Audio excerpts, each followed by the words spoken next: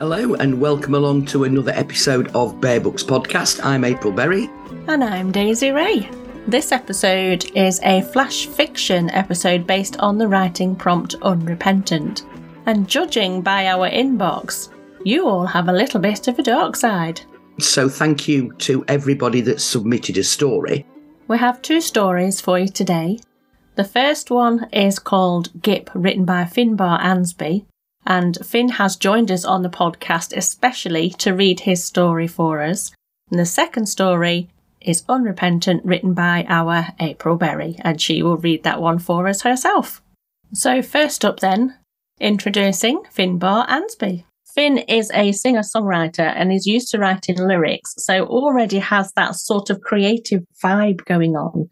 So I suppose writing a flash fiction for us was an obvious next step. Yeah. It's the first time I've heard it as well. So you'll all be listening to it for the first time together. Take it away, Finn. Once upon a time, there was a pig named Gip. Gip was one cool motherfucking pig. This motherfucker had it all. They were in a band, a successful one. The first album, Brick House, was widely renowned as a cult classic. The band had called themselves the Three Little Pigs. It was funny because there were four of them. And also, it was funny because they were all at least 6 foot tall, and Gaston, their drummer, was 6'7". Gip was the bassist, but also sang and wrote all the lyrics. Paul McCartney, Kate Nash, and Thundercat were all particular inspirations of Gip's. Gip rode a motorcycle. Her name was Shelley. Gip was also a great gardener. Their allotment was filled to the rims with beautifully vivid vegetables of all colours. Bright red tomatoes, crunchy orange carrots, succulent green cucumbers, pink and purple radishes, all the size of your head. Gip gave great advice, was excellent at Sudoku, and was always out and about helping the community. Food banks, youth clubs, you name it. Friends would often say things to Gip like, "Yo, Gip, damn, you're a good motorcycle rider." Or, "Wow, Gip, that was one impressive backflip." All the praise was a lot for Gip sometimes, but still, they never forgot to say thank you. However, Gip had a secret. One day in the deep of summer, cracks of sunshine broke through the blinds and awoke Gip, nice and early.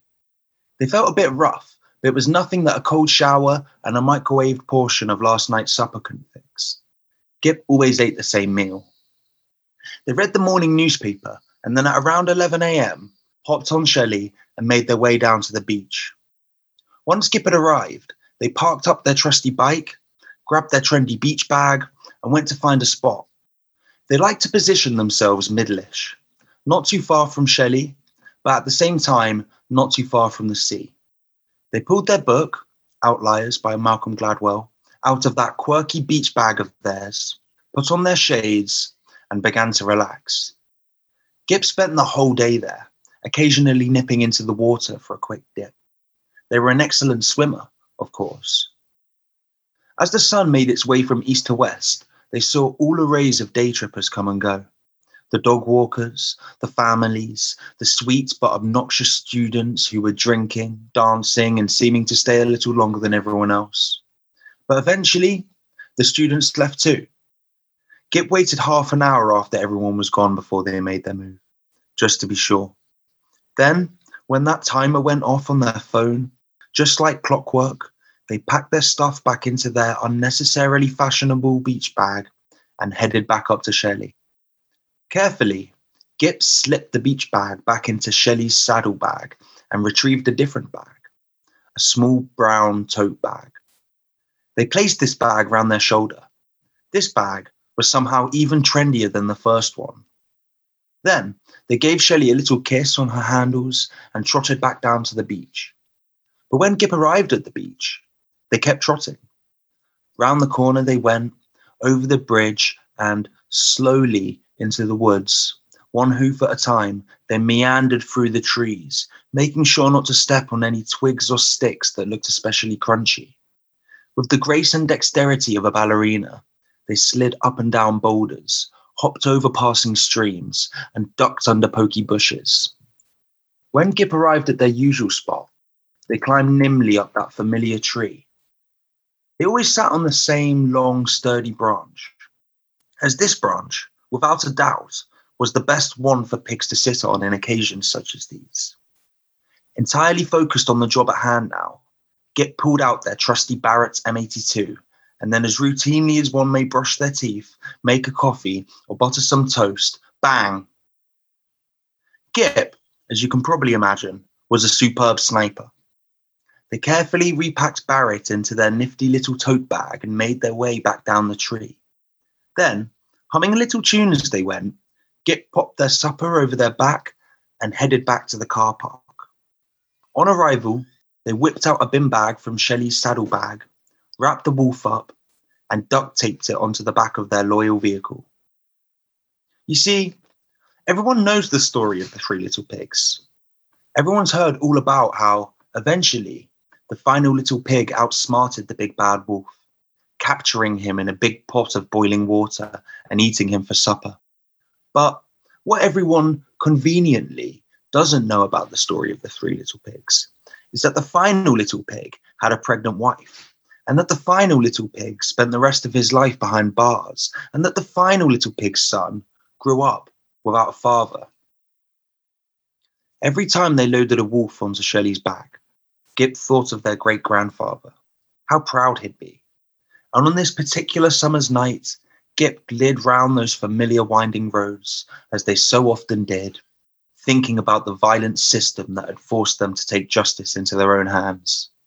Pirouetting through the mountains, Gip's mind's eye was filled with all the wolves unfairly protected, all the lives lost, and all the little pigs growing up without fathers. But as they pulled up into their drive and carefully undid the duct tape that had expertly harnessed that bastard onto Shelley, as they used their abnormal strength to carry their latest spot of revenge inside, as they slid their scrumptious snack into their trusty pan and admired its water's sterile simmer grow to an elegant boil, Gip felt calm. Alexa, play The Last Laugh by the Three Little Pigs. That was brilliant. I can just imagine this pig climbing a tree with a rifle, just picking off all the wolves in the wood and the forest and taking them home and boiling them for dinner. I've never myself ever thought about what happens at the end of a fairy tale. And it's quite the coincidence, don't you think, that in the last episode we reviewed Spinning Tales by Bray Willows, and one of the characters in her book was the big bad wolf who really was a bad guy. And here we are with our flash fiction with the descendant of the Three Little Pigs. We couldn't have planned that better if we'd tried. It's funny, it's got a political edge, absolutely love it. What inspired it, Finn? I basically tried to copy another story, but it just ended up becoming something completely different. I saw this YouTube video of this story about this. It was like a little animation. It was just like a short thing. And it was this man who was really good at everything, but he was really artistic, but couldn't draw. And it was like a secret. And then this little girl told him, oh, if I give you this magic pen, then you'll be able to draw, but you have to use it every day for a month before it starts working. So he draws and he's rubbish every day. And then after a month, he's really good and he thinks it's a pen, but it's not. And I just thought that was a really cute story. So I wanted to just do a story of someone was really good at everything. And then it just kind of ended up becoming a bit more sinister. A brilliant imagination and a well-presented story. And you're right, it was quite comical. Yeah, we'd love to hear your opinions on this. So you can always join us on our social media. We are BearBooksPod1. Or you can email us at bearbookspod1@gmail.com. Let us know what you think of it. Coming up next, though... Hang on 1 second. I'm looking forward to some more contribution from Finn. Oh, yeah. Yeah. Finn, you need to do some more writing. Thank you so much for coming on and sharing that with us, Finn. I'm sure our listeners are going to enjoy it hugely. Oh, I hope they do. Thanks for having me on. I feel very honoured. So go on then, what's coming up next? You are coming up next. We have your story coming up next, your Unrepentant, that has been written for ever. Okay, kick back then and have a listen. Crouching behind a grassy hummock, I looked round the landscape, squinting in the mid-morning sun. I knew what I was looking for, I just couldn't see it. How did I end up here? A 23-year-old woman, supposed to be in my final year of medical studies, yet here I was, 30 miles from the nearest town, desolate beach to my left, grassy dunes and shrubland to my right. I looked at my watch, touching as loudly as I dare. Every second counted. It could be the difference between life and death. Allowing myself a rare moment of nostalgia, thinking back 4 years when I was carefree, late for everything and nonchalantly shrugging off people's comments about my timekeeping. Now it was the most important thing in my life. Hearing a rustle to my right, senses heightened. I turned my head and I could see the grass moving, like a snake through the desert. As the rustling came closer, I could make out the 2 grey figures crawling forward in the grass. As they got closer, something told me things were off. There were only supposed to be 2 people, but I could make out a 3rd body in the grass. I needed to escape. Acting fast, I turned to run parallel to the beach, but in my haste got my coat belt tangled in the handlebars of my bike, which came crashing down on top of me. Looking up, I could see 3 figures stood in front of me. A British pilot with a bloody nose, swollen eye socket and visible bruises all over his face, flanked by 2 slightly dishevelled Gestapo officers.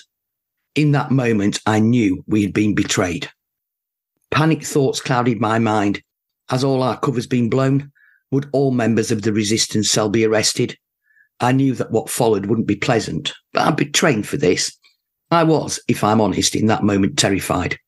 Adrenaline coursed through my veins, and after what was only a few seconds really, I stood up straight to face my fate. Me and the British pilot were dragged across the sand dunes to the road and thrown into the back of a van, completely devoid of windows with the stench of a cattle barn. No doubt previous occupants, knowing what their fate was, had soiled themselves and no one had bothered to clean it out. The vehicle stopped and we were dragged out of the van, pulled down multiple corridors and pushed downstairs, eventually being split up and, for me, violently pushed into a cell. The cell was damp, freezing, and the only light came from a bare bulb suspended from the ceiling. I sat down on the floor and took stock of my situation. Thinking back 2 years when I joined the resistance, I knew the dangers, but my successes along the way had far outweighed the possibility of being caught. Also at 23, I thought I was invincible. However, now I knew I was on my way to meet my maker. I felt strangely calm, very peaceful. All the successful repatriations I had accomplished seemed to give me comfort for the situation I now find myself in. All those young men who had made it back to their families. My questioning went on for what seemed like weeks, gentle persuasion followed by brutal beatings, but nothing they did to me would make me give up my transport smuggling lines for repatriation of Allied forces. I knew that the pilot was no use to them and was afraid they would kill him, but I couldn't be too concerned as that would bring my guard down and I might slip up. I became quite good at counting time in my head. Though it may not have been truly accurate, it felt like I was left alone for a while and I could feel the lacerations and bruises on my face heal. My body also started to repair from the beatings. I did wonder why. Maybe they realised that I was never going to be broken. I heard boots coming down the corridor, keys in the lock, and my cell door swung open. I was grabbed by both of my arms out of my cell, but this time we turned a different way to the way we went when I was being interrogated. I felt a lump in my throat as I knew what was coming. I was being transported to the concentration camps. The light of the courtyard blinded me, the first time I had seen daylight since the day on the sand dunes. I struggled to focus as we moved across the courtyard like some clumsy 3-legged race, stopping in front of a wall. As my eyesight came back to me, I could see that I wasn't being transported. In front of me was a line of people, all holding rifles, and they were pointed at me. I felt the sweat trickle down the back of my neck. I went cold all over, and the initial terror was more than I could bear. I closed my eyes, and as I was waiting for the shots to ring out, a strange calmness washed over me. You've always had a fascination with Auschwitz and that period in history. So it's no great surprise, really, that you've incorporated that into a flash fiction story. It was a time in history when, millions of people lost their lives. Families were disrupted. It was a horrendous time and one that I hope's never going to be repeated. And I think that's possibly why I have got that fascination, because I don't ever want anybody to forget it. And I don't ever want anything like that to happen again. And I sometimes, as I look at events that do happen within the world, I think possibly that there's times when we've crept pretty close to that kind of thing. Yeah, I understand what you're saying there.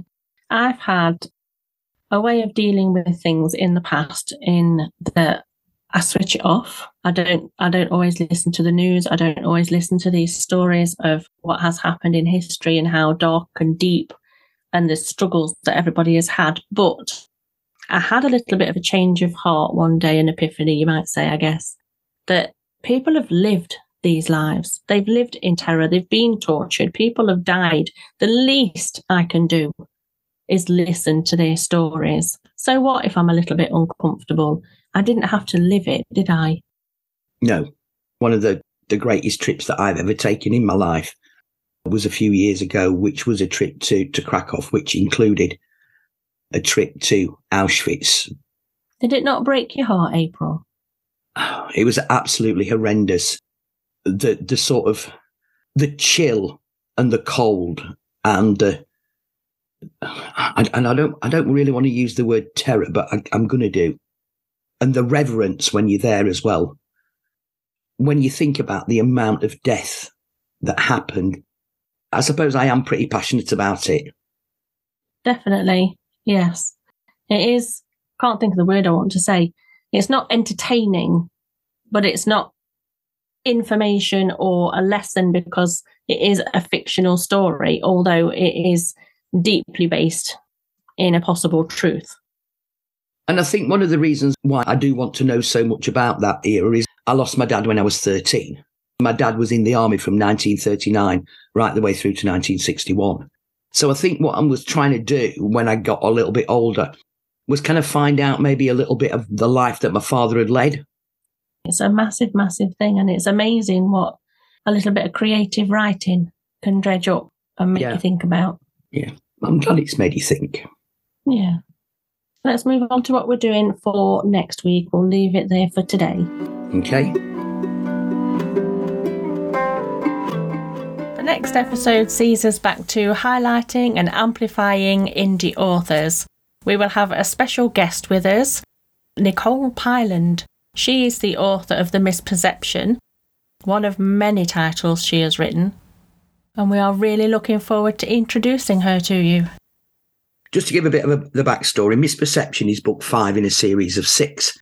And when I had a quick look at Nicole's website, which is rather good, it's got lots and lots of information on, it does recommend that you actually read these books in order, but obviously in true Bear Books podcast fashion, we just picked book 5. So I did a little bit more research about the characters in books 1 to 6, so it made a little bit more sense to me. And of course, I had to fill Daisy in earlier on because that's not the sort of thing she researches. She's a lot more nerdy than I am. I just wanted to know the fluffiness behind the books, basically. I kind of have got to eat a bit of humble pie, if I'm honest, because I've always said that sex has no relevance in a book. And what I will say to you is that the sex that's... I think you're giving too much away. We'll have nothing left to talk about next time. Well, okay, I'll shut up then. Let's learn all about the book on the next episode. Yeah, can you see I'm a bit sort of excited for our next episode? You are, aren't you? So save all that excitement for next time. So we will see you next time with Nicole Pyland. Look after each other. Yeah, goodbye, everybody. Stay safe and take care. Thanks for listening. You can follow us on Bear Books and Bear Books Pod 1 on social media. We'd love it if you could share the podcast with your friends. And thanks so much to everyone that's left us a review. If you're listening today and you haven't given us a review yet, please do. It helps other people discover us and their new favourite indie authors. We'll be back soon with more reviews and more flash fiction. See you next time.